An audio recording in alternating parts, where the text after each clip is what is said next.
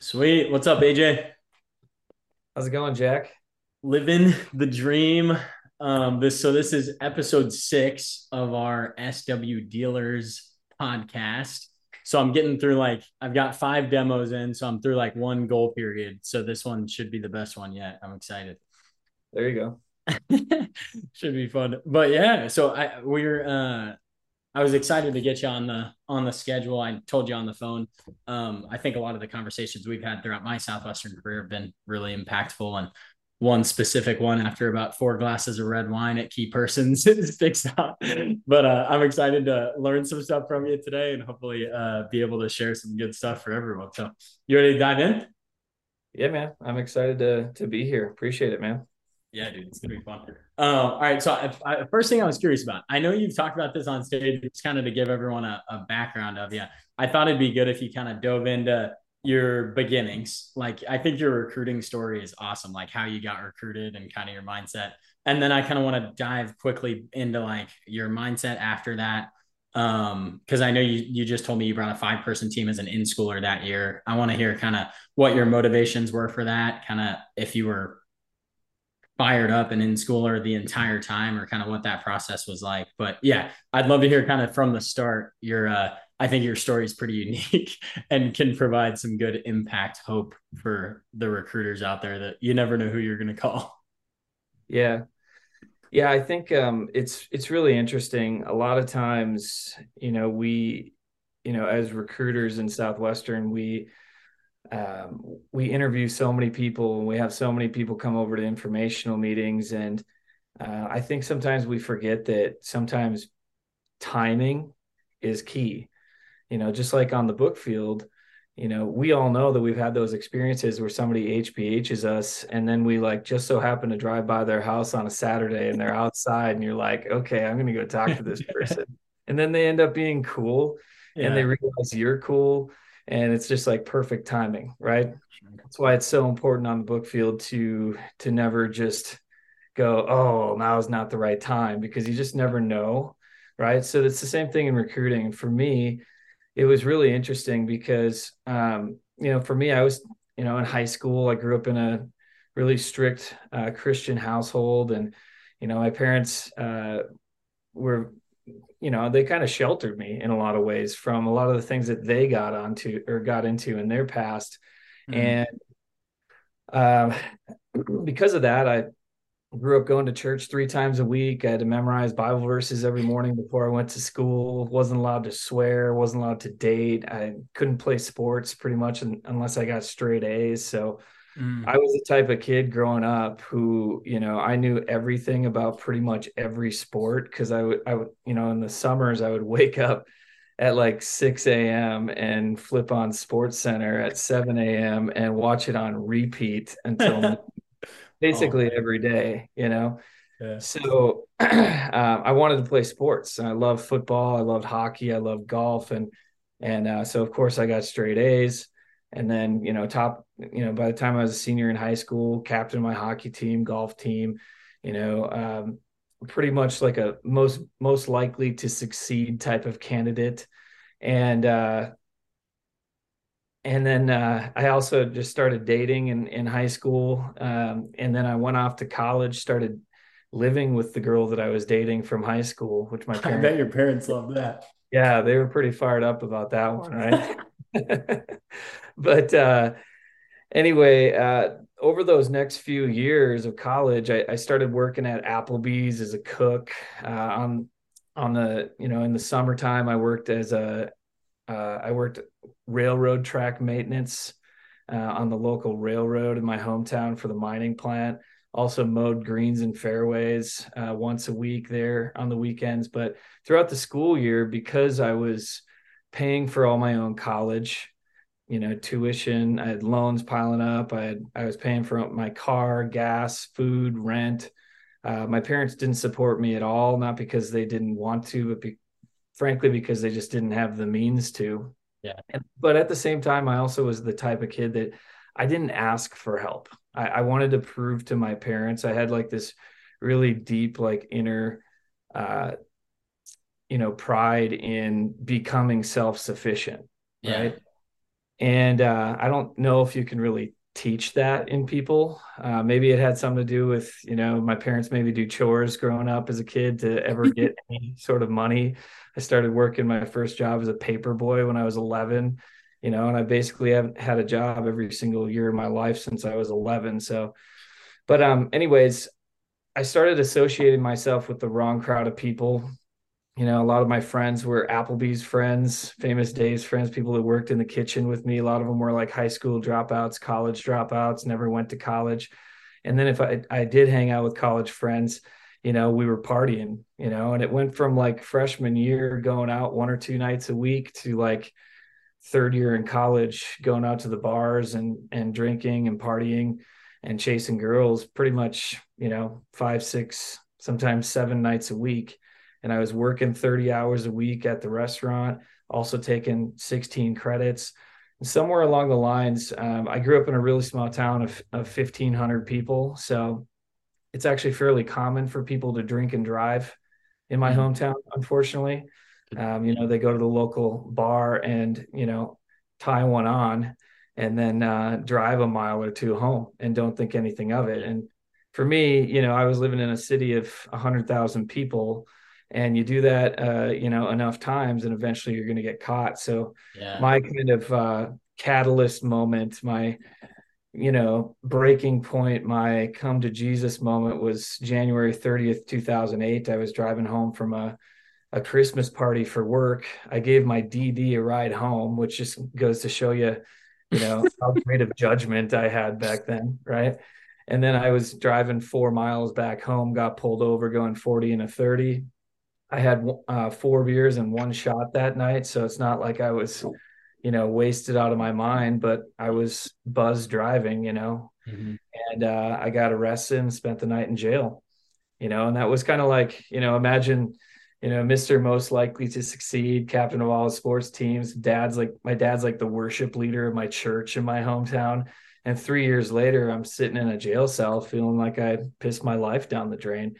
And I didn't realize it until then, but that's exactly what I was doing. And Yeah. I called my parents the next day, and my dad literally said nothing on the phone until the very end. And he said, "Find new friends." And he hung up the phone. And it was kind of funny looking back on it now because I didn't really even understand what he was talking about. I was, You're like, what do you mean? what do you mean? I was the one that was driving. This has nothing to do with my friends. Right. Yeah. And then while I was just kind of,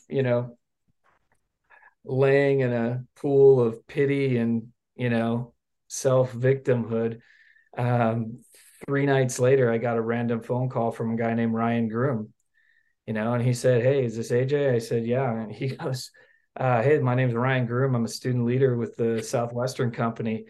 You filled out a survey in one of your classes a couple weeks ago. Do you remember doing that?" And I vaguely remembered it. And then he goes through the rest of the approach. And literally all I remember really from that approach was that the average student made about $8,000, and that there was an informational meeting about it. And, for me, I was the type of college student, I worked 3 jobs, 65 hours a week in a Yeah. summer before this, and I would make about 4 to 5 thousand.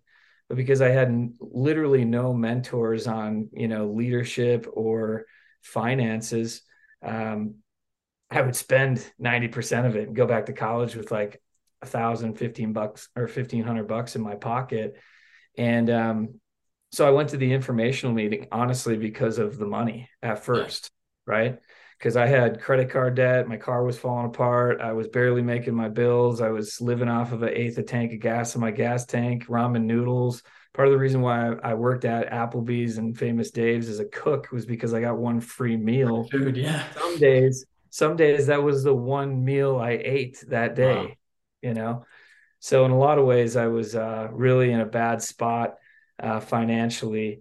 And then Southwestern fell into my lap, and I went to the informational meeting, and I was just so impressed with Ryan and just his confidence, just how he spoke, and just how he carried himself. And I met the other, 3 or 4 student leaders that were there: Danny Lundquist, uh, Kevin Tuma, and a couple other people, and they were all kind of the same way, and they were enthusiastic and positive and encouraging. And there was probably about 8 other first years in that meeting. And honestly, by the end of the meeting, Ryan and I were literally the only ones talking. He was leading the meeting and I was answering all of his questions. And he cut off the meeting about, I don't know, 5 minutes before it was actually over. And he just looked at me and he goes, AJ, you sound like you're pretty into this. Do you want to go into our interview process? And I was kind of like, am I committing to anything? And he goes, and I go, sure, wouldn't hurt. What? And then he passes me off to this B contract, Danny Lundquist, and he does this kind of like weird emotional roller coaster that I didn't even understand. And all they did was on a piece of notebook paper, they wrote down, come up with 5 questions, 5 things you want to gain, 5 things that give you confidence. And that was the assignment, right? And the next Yeah. day, I don't even know if I actually filled out the assignment all the way. My two biggest concerns or questions were, do you allow people that have DUIs, right? And then what do I Yeah. do with my dog? Yeah. So I'm a very like point A, point B type of guy. Like if I understand the start and the end, I don't ask a lot of questions, and I figure I'm probably just going to figure it out along the way, right? So, of course, we met up for the next few days, got to know Ryan. He was just an amazing dude, and um, really thought that we could be friends. And I thought like that's where it kind of clicked for me from what my dad said. Find Yeah. new friends. I You're like, literally this guy went seems and like a found new good dude. friends. Yeah, I was Yeah. I was kind of like, okay, God, are you trying to tell me something right now? Because Yeah. I have a very firm belief that everything in life happens for a reason, and people and opportunities cross our paths in life for a reason. And but it's up to us because we have free will to actually reach out and grab it and go with it and have Yeah. belief, trust, and faith that it's going to be good. Mhm. But for me, Ryan got me at the perfect time. Honestly, if I would have learned about Southwestern a week before, there's a chance I would have been like, there's a party tomorrow. I'm not going to that. Yeah. Or I always kind of joke around and wish that I would have learned about this when I was 19, Yeah. or 18 or 20.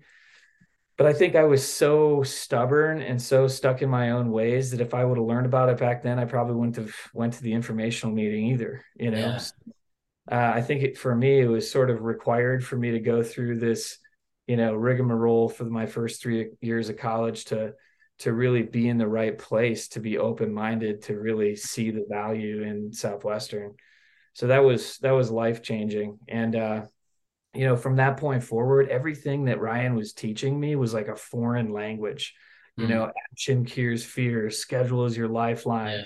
your attitude is everything, the common denominator of success, what you're someday going to be, you're now becoming. Like all of these things were things that I had never really been exposed to before. So every training meeting, I got excited to go meet with Ryan. Every campus meeting, I got excited to go learn new technical things and meet the other kids that I was going to compete against. you Heck know yeah. I got so excited to just spend time with these people that sometimes I even skip some of my classes to go to info meetings, like as a first.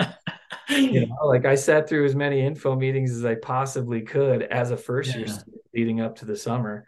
And then I mean it makes sense. I went out my first summer, and I always tell people, after going to sales school, like running around learning all the technical stuff, going through the real deal, seeing Dan Moore dance around up on stage like a crazy person, like that was like the Yeah. funniest thing I ever experienced.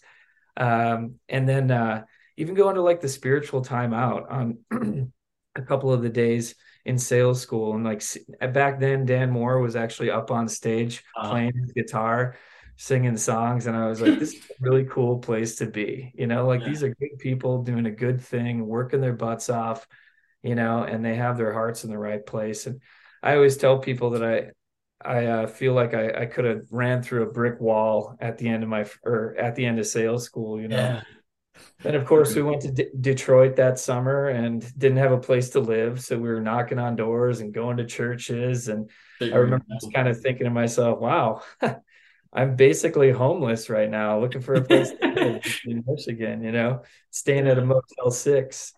And then we found our headquarters and got ready to go and sell, and didn't sell anything basically my whole first week. Finally made my first sale my on Friday of my first week. I'll never forget the lady's name. Her name was June Dangle.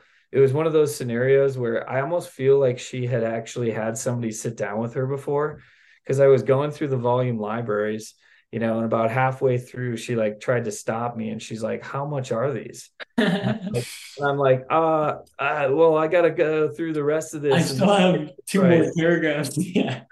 Exactly. I didn't know how to just like skip to the price build up and close. So anyways, I gave her the price, and I don't even know if I closed because she closed for me, and she's kind of like, "Hey, so how does it work then? Like, do I give you like half now and then half at the end of the summer?" And I'm like, "Yeah, Either that's one. that's Yeah. exactly how it works." Right. But either way, from that point forward, it was like light bulb went off. That Mm, felt good. I want to learn how to do that again.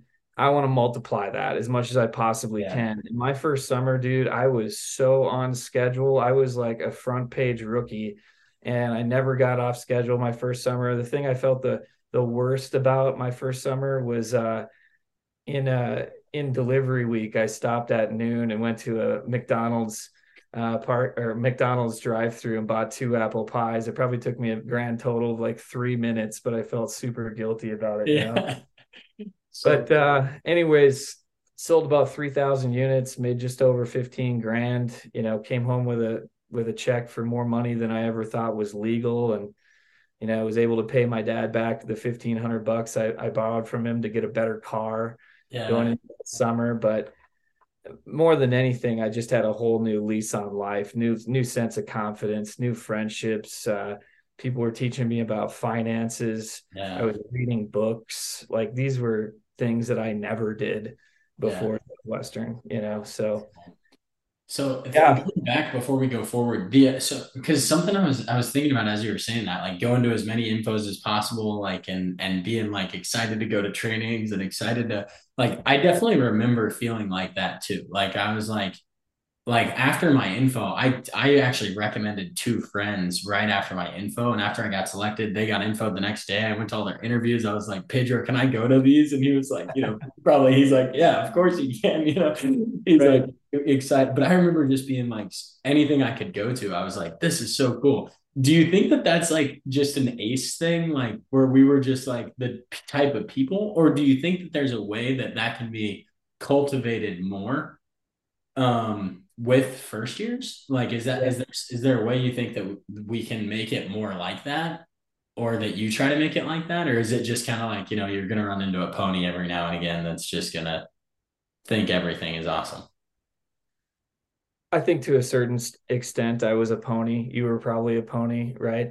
Yeah. But I think at the same time, we get what we promote as recruiters and trainers.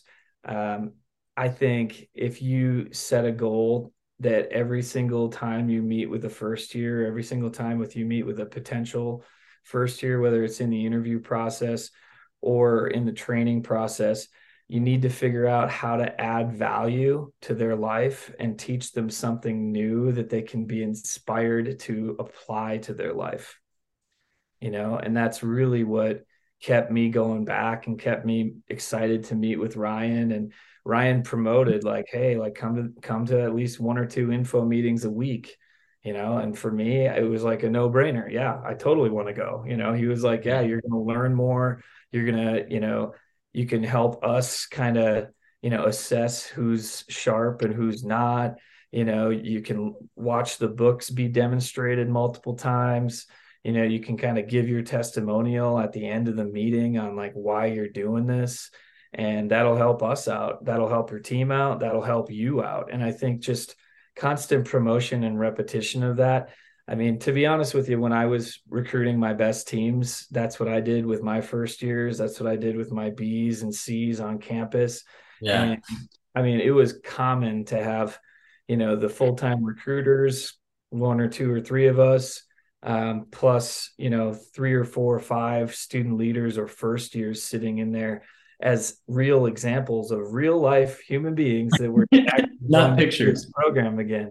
Yeah. Yeah, exactly. And maybe that's old school, but to a certain extent, I think we need to get back to that, to where Yeah. that It's common. That's just normal. Man, that's fun. That's like, I mean, if you're running info and there's two full timers in there, three student leaders and three rookies, and then, 10 potential for like, that's a fun meeting, For sure. For sure. like you're having a Well, and then blast. it forces you to be on point. It forces you to like, Yeah. I mean, when I was running informational meetings, dude, it was like a motivational speech. I wanted those kids to like leave that meeting feeling inspired and like they learned something, Yeah. whether they actually did the program or not. Like my thought process was if there's something that I say over the next hour that sticks with this kid, like 2 years, 5 years, 10 years down the road, they Yeah. probably won't remember my name, but Yeah. they'll remember, oh man, I remember that informational meeting I went to. That one guy told me this and it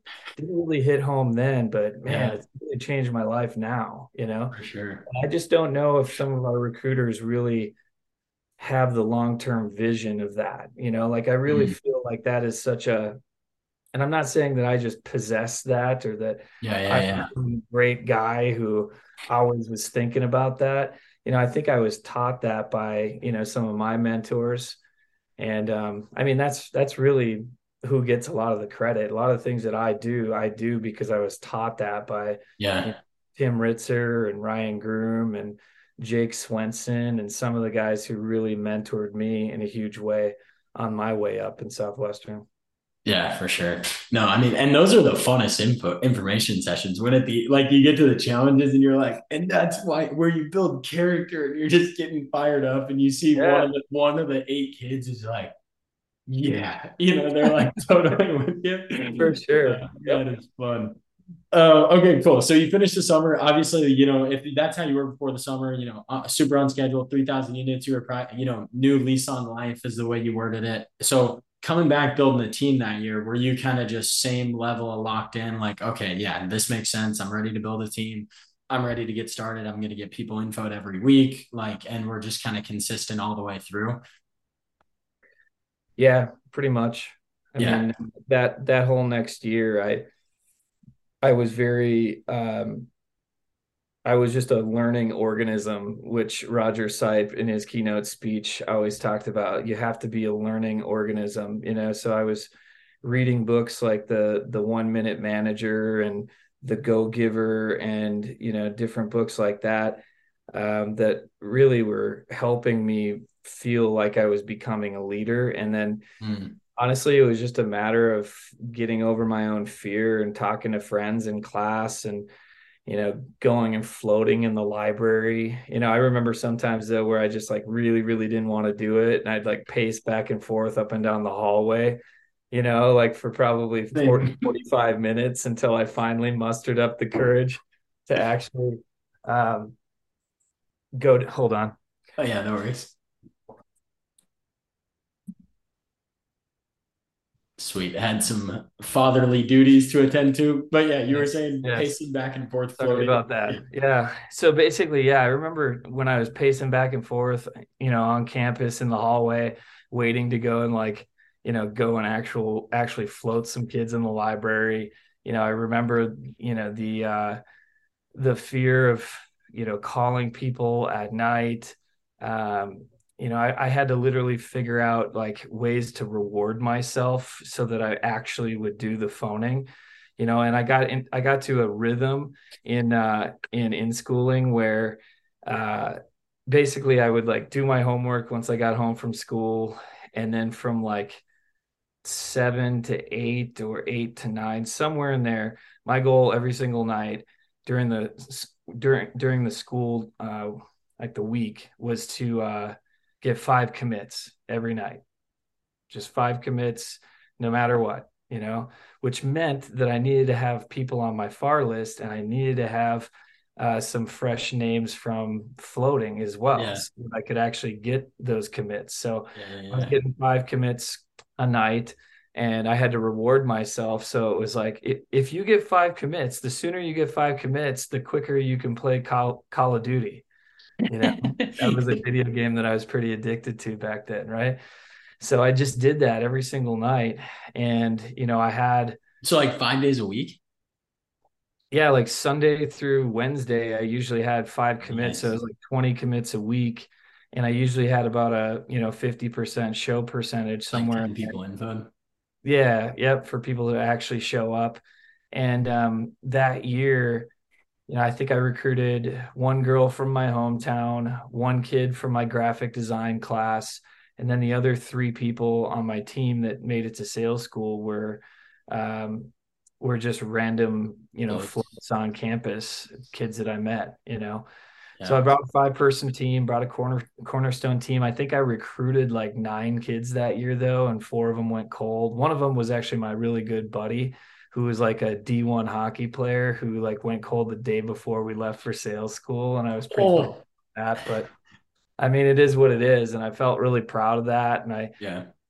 once again, like every Southwestern meeting, whether it was awards, seminar, awards banquet, uh, meeting of the minds, Sizzler, GRS2, tune up meeting, spring production, all those meetings throughout the year. I just got so fired up to go to them.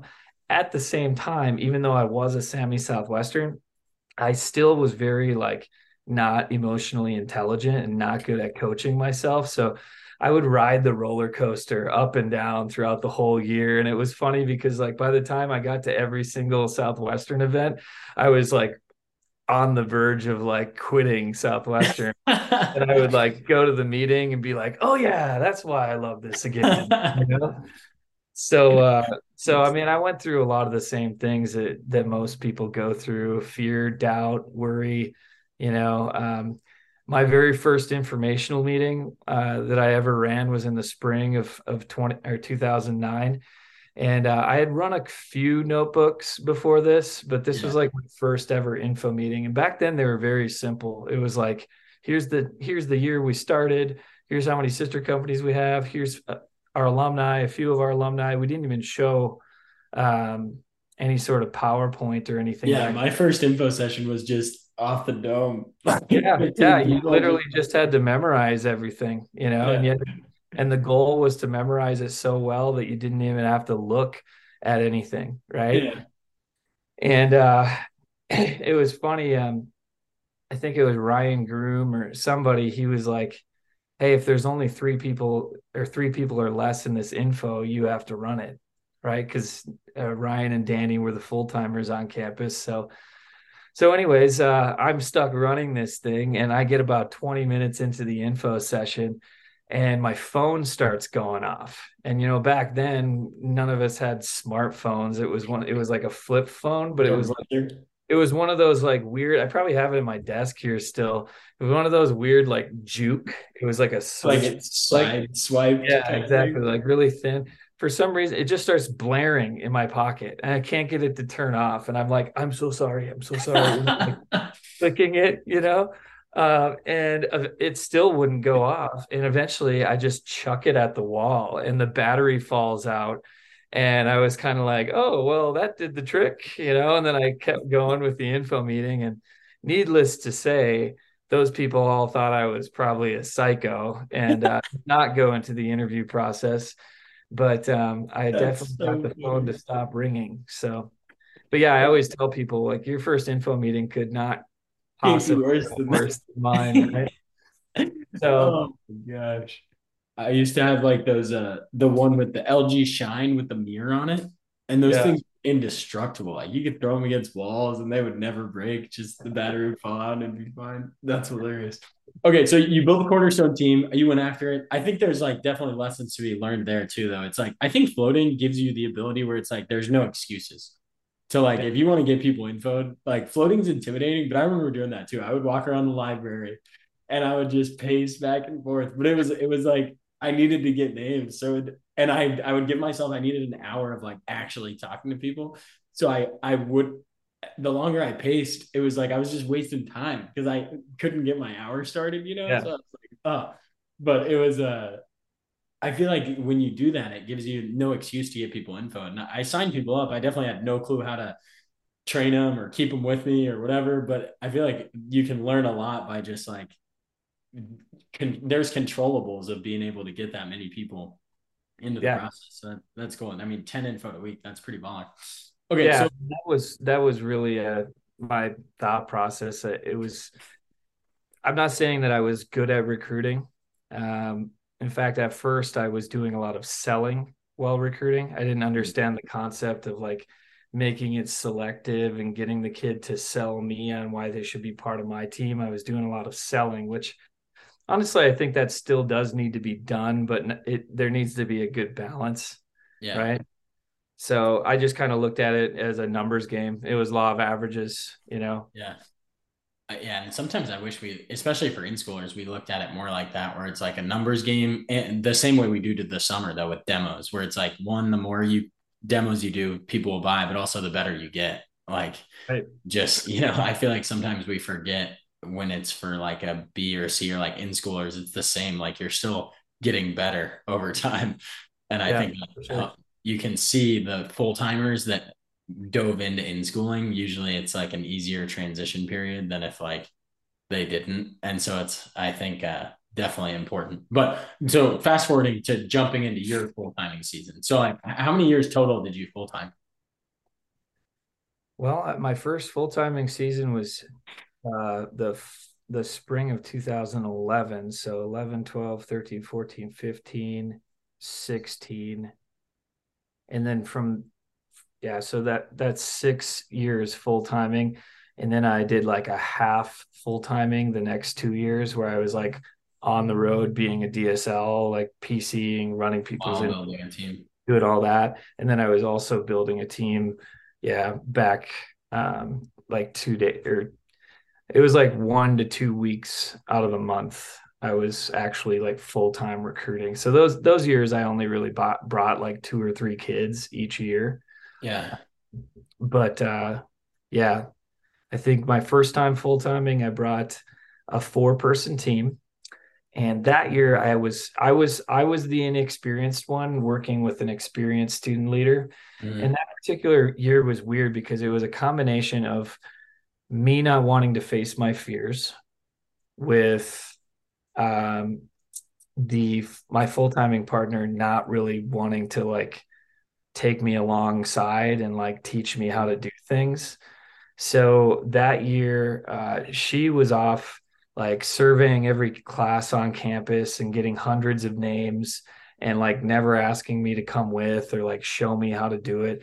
And to be honest with you, I was scared of doing it. I was scared of talking to professors. I was scared of getting in front of classes of, 100, 2, 3, 400 people and Mm. making an announcement.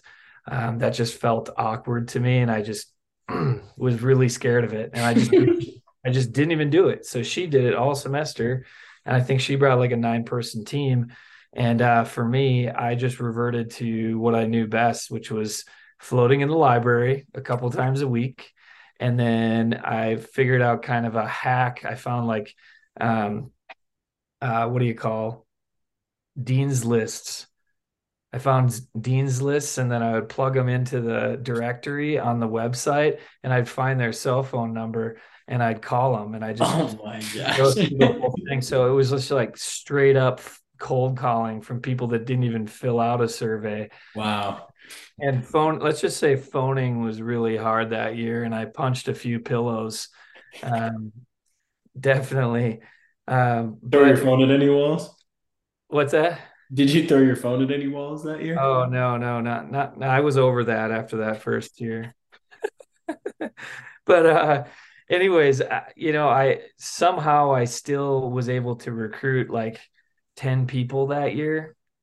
Um, but the thing I learned that year is that I wasn't very good at getting people committed and holding people accountable and not accepting people being late or people not doing their assignment or not doing their assignments all the way. And I used to never end my meeting with any sort of commitment. And Christy, my wife, now my wife, at the time, my girlfriend, she was recruiting in school teams of like 5, 6 people that would go out and sell 7,000 units. And I was still over here, bringing my hodgepodge teams that would just fall apart out on the book field. And she actually taught me that you should end your meeting with a commitment. So like now I end every single one of my training meetings with like, okay, there's 5 things I want to be able to count on you for. Do you remember what those are? And I quiz them on it. And they usually screw it up the first 10 times in a row until they get it down so well that they're like annoyed to tell you it at the end, but they have it down. Right. And then I'd always like shake their hand and be like, hey, can I actually count on you? Can I come hell or high water, rain or shine? You know?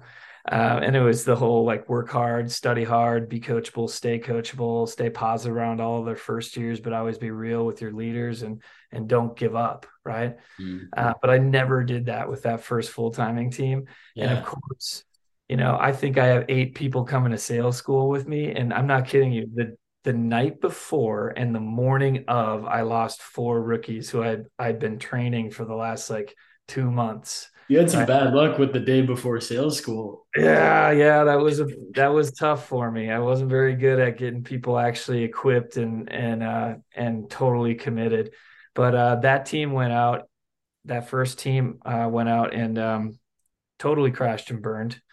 Um, like I said, did not train them well, and all 4 of them. Well, 2 of them straight up quit. One got sent home, and then one got in a pretty tough car accident, and then she wasn't able to really finish the summer on foot. And that person was actually my little sister. Oh, Yeah. And wow. yeah, she got in a pretty bad car wreck, had like 22 staples in the back of her head behind her ear. And I Dang. I really beat myself up about that. I kind of like broke down a few times that summer thinking, what the hell was I thinking getting my sister into this and not training her well enough and almost killing her. It was a really kind of a dramatic thought, but at the same time, like that was one of the kind of light bulbs that went off because up until that year, I think all of the recruiting I had ever done was for mostly for recognition. Mm. I always said, "Oh, I'm doing it to give back," and it's like, well, I think I really liked that recognition and I liked the PSL money and I liked, all of that. And It's still that feeling you got that first customer when you were like, that feels good. I want to repeat that, you know? yeah, That yeah, exactly. So that was kind of my learning moment where I was like, okay, I need to actually care about these people. Like I mm, can't, number one, I can't bring out people that I'm not confident in or that I don't feel like I can confidently train them to do well, you mm, know? Um, but it is my job to actually use the training manual and follow the training manual word for word as much as I possibly can and really get through to these kids that they have to be coachable and that there's a plethora of different challenges that they're going to run into and really like training them emotionally and mentally for this job. Because before that, I think I was just like a lot of my training stuff was like, oh, let me rehearse some stuff from Mort.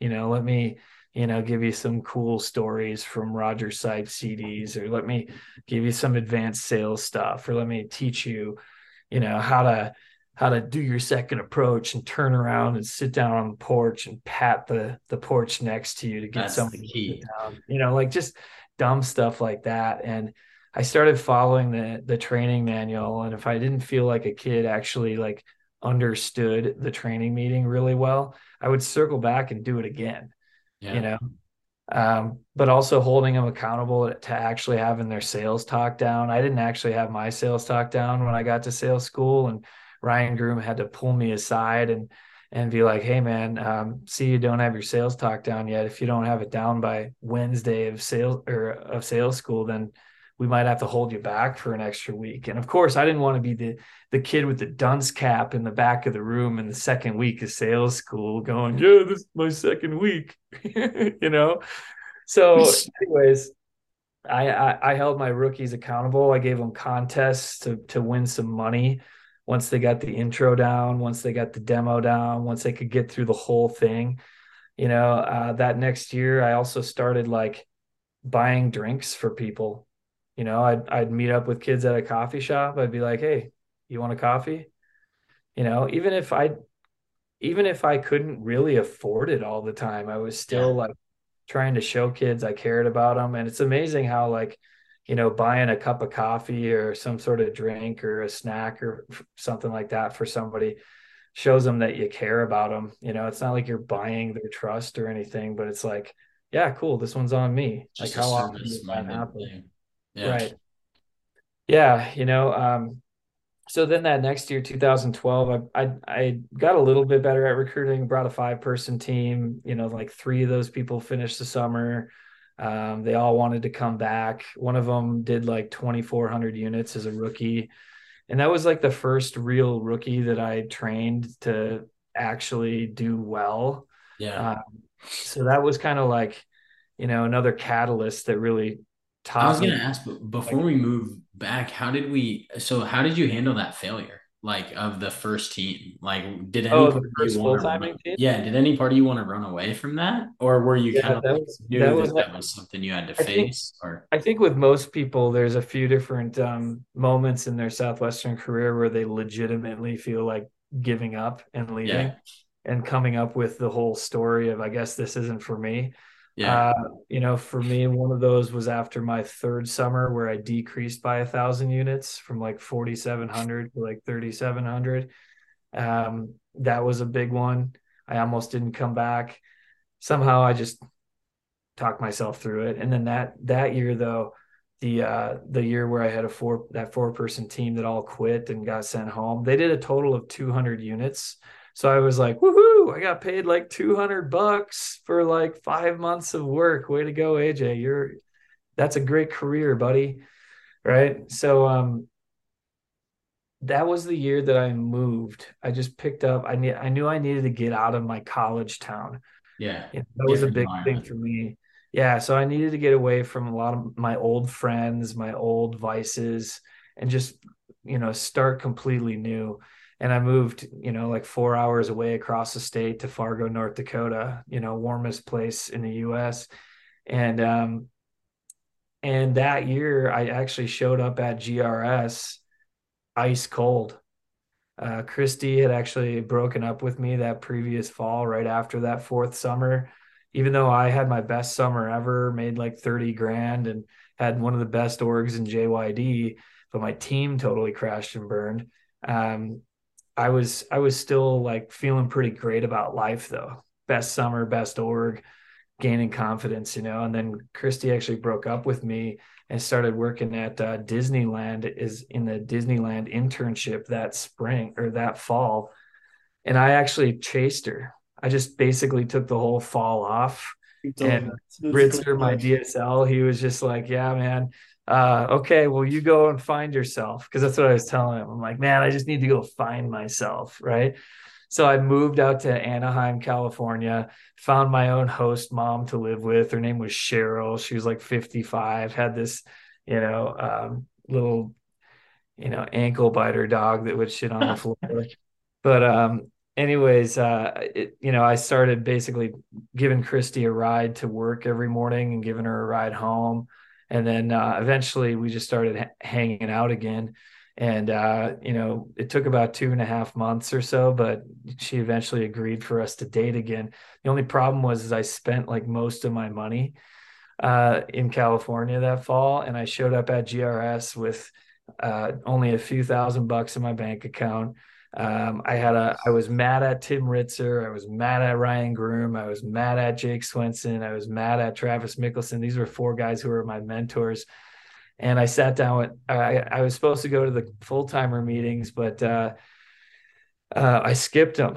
GRS, I just skipped them. And I was like wearing like, like ripped jeans, Etnies shoes, Neff beanie cap, and like a t-shirt. And I remember sitting in the atrium of the of Landers Plaza with my MacBook Pro on like monster.com and jobs.com. I was just so mad and just like, you know, obviously just scared and Yeah. pissed off at people and using other people as my scapegoats as to why I wasn't going to do Southwestern anymore. Mhm. And I went up and did my PC with Ritzer, and I basically just puked on him all this stuff for about 20 minutes and told him how mad at him I was and all this stuff. And he was just like, AJ, it's cool, man. Like you don't have to do this. Like you can be done. That's totally fine. But like, you're here, you may as well go to the meetings, And then he's like, he apologized for the thing that I was mad at him about, and all he needed to do was apologize. And I was like, of course, It's Tim, okay. I Yeah. freaking love you. And then I met up with all those other guys throughout all the other meetings, and I told them what I was mad at them about. It was all just a bunch of petty BS. Yeah. And they were all like, "Oh man, I'm so sorry. I had no idea that I had that effect on you." And of course, like by the end of GRS, I'm like, "All right, I'm Let's doing go. I'm doing this." And that was the year 2012 where I had no money, and Ritzer, gave me an advance to help me out with full timing a little bit. I basically begged him to do it for me. And then I actually lived with my roommates were this kid named Zach, who was a B, and then this kid named Lucas Odegaard. And I couldn't afford my own apartment, so I ended up living in their like storage closet and setting up a cot. Me being like the OL, like the most experienced, makes the most money in Southwestern. I can't even afford my own place, right? So, anyways, yeah, still brought a 5-person team though. That team did decently well, and that was kind of the catalyst for me to believe that I could train top rookies. Mm. And that next year, and that was actually the year that you and I were talking about before too, where I made the realization that I needed to start taking care of my backyard. I was still showing up on campus, going to the coffee shop, sitting in the union with my JC Penney suit on, preaching success principles, right? And how successful I was. And then I was going back to my apartment and sleeping in my closet, right? So I started to really realize that, you know what, I need to start taking care of my backyard with like working out, eating better, not just going back to my apartment and binge watching Netflix series and drinking beers all night like I did before. Yeah. Uh, I needed to start really cleaning up my life. And, that was the year I started kind of like rekindling my relationship with God. I Mm. started listening to Christian hit music radio stations on the way to work and on the way home. And that just kind of like made me feel so much more positive. And that was the year that I started sharing with people like what I believe too, if it came up. Obviously, I wasn't like evangelizing at Yeah. you know day At one the info meetings. session. Yeah. Yeah. But I was like, literally, I was, if it came up and they were a Christian, I was like, yeah, well, I grew up in that. And I was kind of like the prodigal son for a few years. And Southwestern, in a lot of ways, was like God giving me grace and letting me back in, you know, and that's when I kind of started doing that a little bit more. And then that next year, uh, since I had this new like understanding of like, hey, I need to take care of my backyard. I need to start, being the Christian that I know that I am. I also have confidence now that I recruited one person to go sell over 2,000 units finally. And then that year, the difference maker for me was I just stopped going year to year. I stopped doing the like, we'll see how this year goes thing. And I really like sunk my feet in and decided, I'm going to be here for the next 5 years, regardless of what happens. I don't care how this next recruiting season goes or this next summer. I'm going to be here for the next 5 years. I'm fully committed to that. And what's really ironic and funny about this was I think a lot of us judge ourselves based on our age or our years in Southwestern. And for me, I was 23 years old as a first year student. Yeah. So 23, 24, 25, 26, 27. I didn't have this realization that I was going to make a long-term commitment with Southwestern until my 6th year. And 28 years old. I was 28 years old. And we have people in Southwestern going, Wow. I've been here for 6 years, man. That's such good I'm perspective for me. 23, Because I'm 27 and I'm like, sometimes I'm like, man, I've been here forever, and it's like, man, that's really Yeah. Well, like age literally is just a number, and number of years in Southwestern is just a number.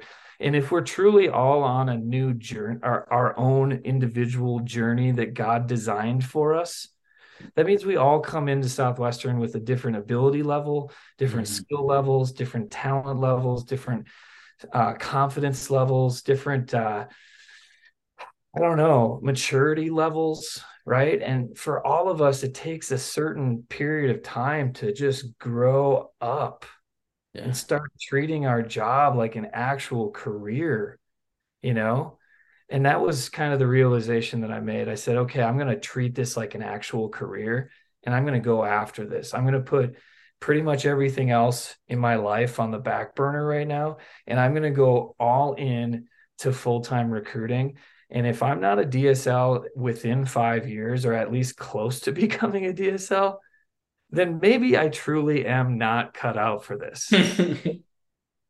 But I mean, every year I've learned new lessons in Southwestern. Mm. Every year I've had new failures that I learned from. Every year I've had new successes. Every year I've developed better and more confident skills and talents in different areas that I didn't realize I had before. Every Yeah. year I break new belief barriers and I believe that I can earn more, learn more, impact more, right? So that was the year that for the first time ever, I was like phoning for up to 20 hours a week. I was running, sometimes 3 or 4 infos a day, Yeah. or and I was absolutely committed to getting 30 plus people infoed every single week. But here's the difference. It's not like I was getting 60 commits, 65, 70 commits, 30, 35 people infoed and like 3 put into the process. My thought process was I was going to put everything in my power into every single one of these info meetings to inspire people to want to be like Yeah. me or Like work with doing me. your best in every part of the process, not like, Exactly. right, I'm gonna put the time on the phone and see what happens, but it's like I'm gonna give my best at every part of this process. Totally. Yeah. And it was just like, I'm not gonna skip the little things. All those little things that you hear the top recruiters talk about at the Southwestern meetings. They're like, oh yeah, every time a kid gets selected on my team, I send a congratulation text out to everybody else on my campus. And I encourage them to send a text message to these kids to congratulate them Mm. right away. First time I heard that, I was like, that sounds stupid. Why would I do that? Nerds. Yeah, nerds, right?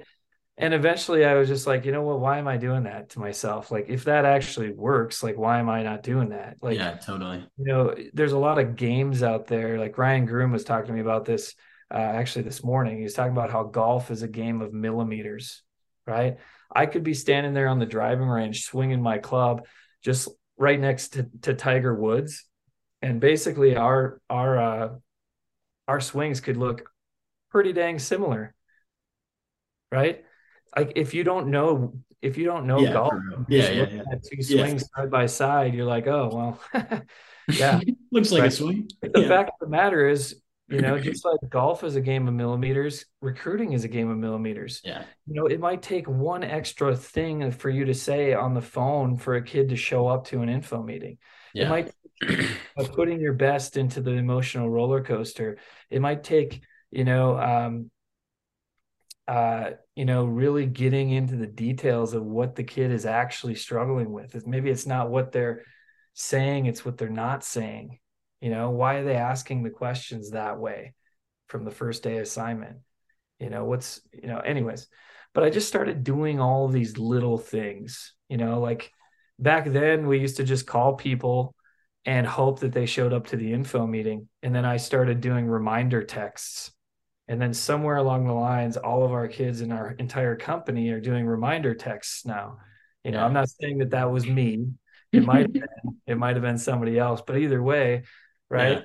Just doing all these little things, and eventually I ended up getting 2 or 3 kids on my team that were probably the sharpest kids I had ever selected for my team ever. And I was like, Groom, this is going to be a good team. My first 3 team members are solid. They're sharp. One of them had won like a national championship in figure skating. One of them was like a CrossFit fanatic. One had won like the state golf tournament in North Dakota like 2 different times and was like a leading scorer for basketball in his hometown. So it was just like, heck yeah. And then I kept Yeah. working on that. And eventually I brought more people, and that was an 8-person team that did over 10,000 units. And then I just carried that momentum, right? And then that next year, I selected like 5 people in the fall, and ended up bringing like a 14-person team the next year that did like 17,000 units. And at that point in time, to be honest with you, it was still kind of a one-man show. My organization was like powered by me. Like I was the battery. If I wasn't like functioning at a super high level, my organization was not doing anything, right? Yeah. I had to help all my student leaders recruit. I had to like run infos for everybody. I had to drag people to info sessions. Even though I was figuring out the whole like sales part of the job, the recruiting part of the job, I still wasn't a very, great leader, Hmm. but I started to clean up my act in a lot of other ways though too, like this might seem like a weird thing, but I started buying Tom James suits, and I bought a new Tom James suit every year for like 5 years in a row. So I have like 2 or 5 Tom James suits, and it made me feel like a friggin' badass. And I wore a Yeah. nice watch. I took my earrings out, you know, um, just different You're a things. big dog. Well, Yeah. I was just starting to think of like who would I want to follow, you Yeah. know? Well, and And it I probably makes you like look at yourself differently too, right? Yeah, Yeah. I didn't want to give people any sort of, chance or excuse to not want to work with me, based on my appearance and my demeanor, you know. And real Uh, quick, do you mind explaining that backyard concept? Because like I obviously know what you're talking about because we've talked about it a few times, but just to the audience in general, do you mind explaining that concept?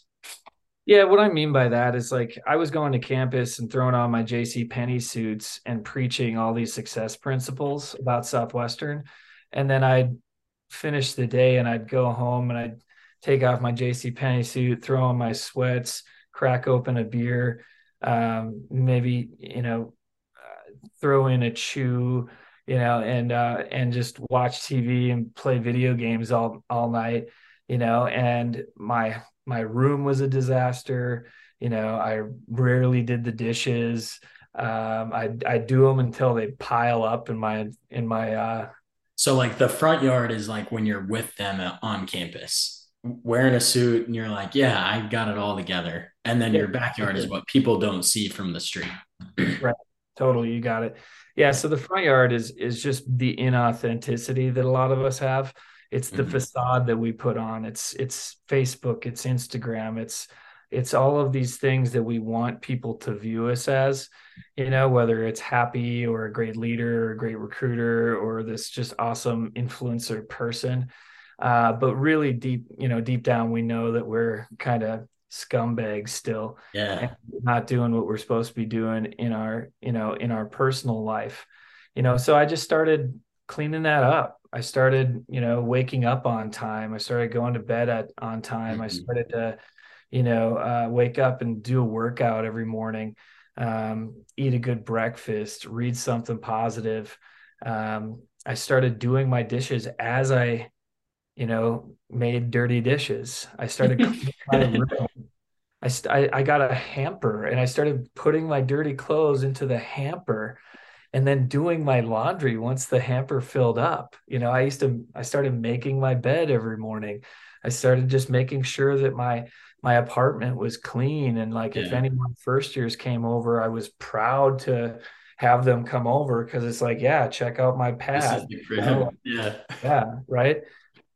And I bought all, 2015, I bought all brand new furniture for my apartment, and it was like Target, Walmart, that kind of stuff still, Yeah. but it felt good to not have like my grandma's old, sewing machine stand as like Yeah.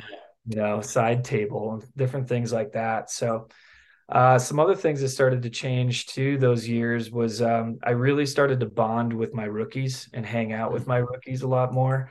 I think a lot of times we have a tendency to, once again, do the whole front yard thing and like only hang out with our rookies for training meetings and campus meetings.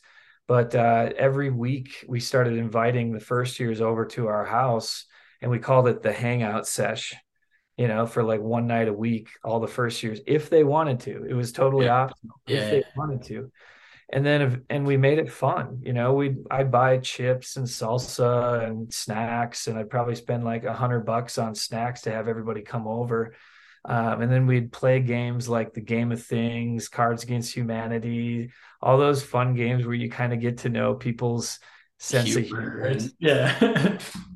We'd watch movies together, just hang out and BS together. And it was just really fun. And that's how I kind of bonded my teams together Mm, through just hanging out. nice. And the teams really cared about each other too. Yeah. We didn't have a lot of like team meetings necessarily. We only had Mm. like a couple, two, three, maybe throughout the whole Yeah. spring. Sometimes I wonder if stuff like what you're saying is super underrated compared to like, doing an extra training that they're going to inevitably forget versus like if they actually enjoy each other and like hanging out and like want to have a great team together versus like, all right, we're going to hop on Zoom and so Yeah. and so is going to come teach you something. Yeah. Yeah. Well, and that's the thing. Like, I think honestly, some of people's biggest fears in doing Southwestern is not the work or being Yeah. away from home. It's whether they're going to work with a bunch of people that they actually like Is and it going whether to it's be going to fun? be Yeah. fun, you know? So it's like if you can knock out whether it's going to be fun and, you know, if you're going to work with cool people before they even go out for the summer, they're usually going to be way more committed and way more committed to the team. And I used to talk a lot about that. I was really big into promoting the movie Miracle and Yeah. like how Herb Brooks brought that team together and how the name on the front of the jersey is a hell of a lot less important than the name on the or the name on the back's a lot less important than the name Yeah. on the front, right? Where he's like, who do you play for? And they're like, Yeah, yeah, it's like Minnesota. Yeah. right, yeah. Yeah. They're like, University of Minnesota Duluth, yeah. Boston, right?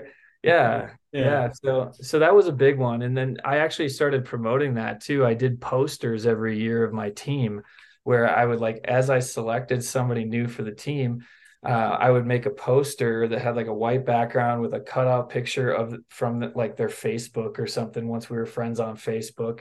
So I'd put that on there, their name, the logo of the school that they went to, and then I just keep adding people, and then I would promote that. Like even as I closed and wrapped up with people at the end of the info session, I was like, hey, so this is my team so far. This person won a national championship in figure skating. This person was a state championship or state champion in golf. This person, Yeah.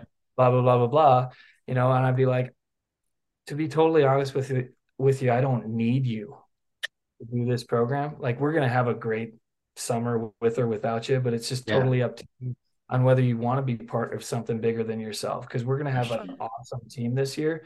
Yeah. So this follow-up process, we're going to hang out, we're going to get to know each other. I want to get to know the kind of movies you like, the music you listen to, what you're into, what you do for fun, what makes you you. But it's also your opportunity to prove to me that you should be part of this team.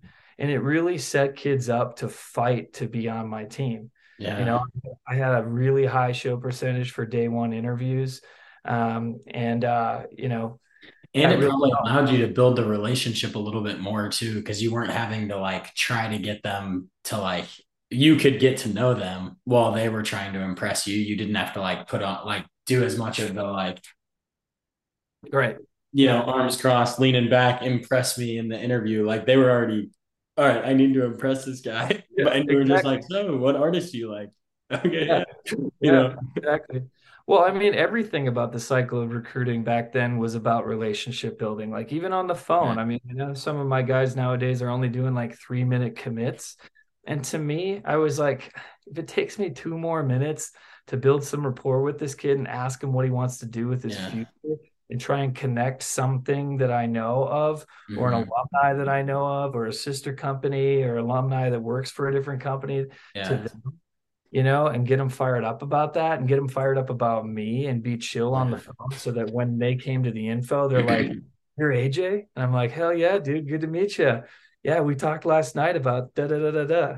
Right. Yeah. And like, right there, kids were more with it. I could Tied to tell. you, and then you tied them into, man, we need Yeah, some more 17,000 unit teams. right. So anyway, that's that's when things really took off for me. We had, that 8-person team, 6 finished. I think most of them hit Sizzler. That 14-person team. Well, technically it was 12, but I recruited 2 pretty sharp dudes named Taylor Hofford and Austin Rorick, and I put them on this B contracts team Yeah. because I was feeling a little bit stressed about training everybody too. But so technically Ashley got credit for all those, and she did a lot of the Nice. training, so she did an awesome Yeah. job. But then with that, I think we were the number 2 team in the company that year, and it was like literally a matter of 2 years, and I went from having like 3 managers in my base to having like 12 managers in my base. you know.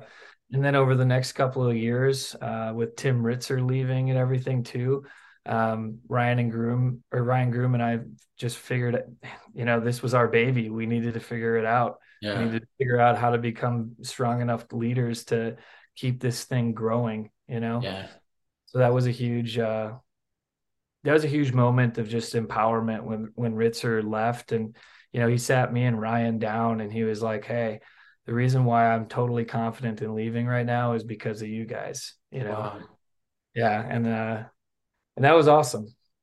Yeah, Also, that's cool. also scary. It's And terrifying, I bet. Yeah. to be honest with you, we never thought Tim was going to leave. Yeah, that's When he finally he always did, talked about it, but yeah, when he did, it was kind of like, okay, well, we got to figure this out. And yeah, those first couple years being a DSL, I definitely went through some growing pains for sure. yeah, for sure. Dang, that's cool. Well, there's so much more I want to ask you. We only got through like half our stuff, but I know you have a family and I've got stuff doing too. So we're gonna do Well, we can do well, a part 2 if you want. yeah, we'll have to do a part two because I want to ask you about a lot of the stuff like from that point forward and then go back to some of your selling stuff. And I'd love to dive more into that. But I mean, this is good. I've got like a page full of notes on like team building ideas, and that was really helpful for me. So thanks.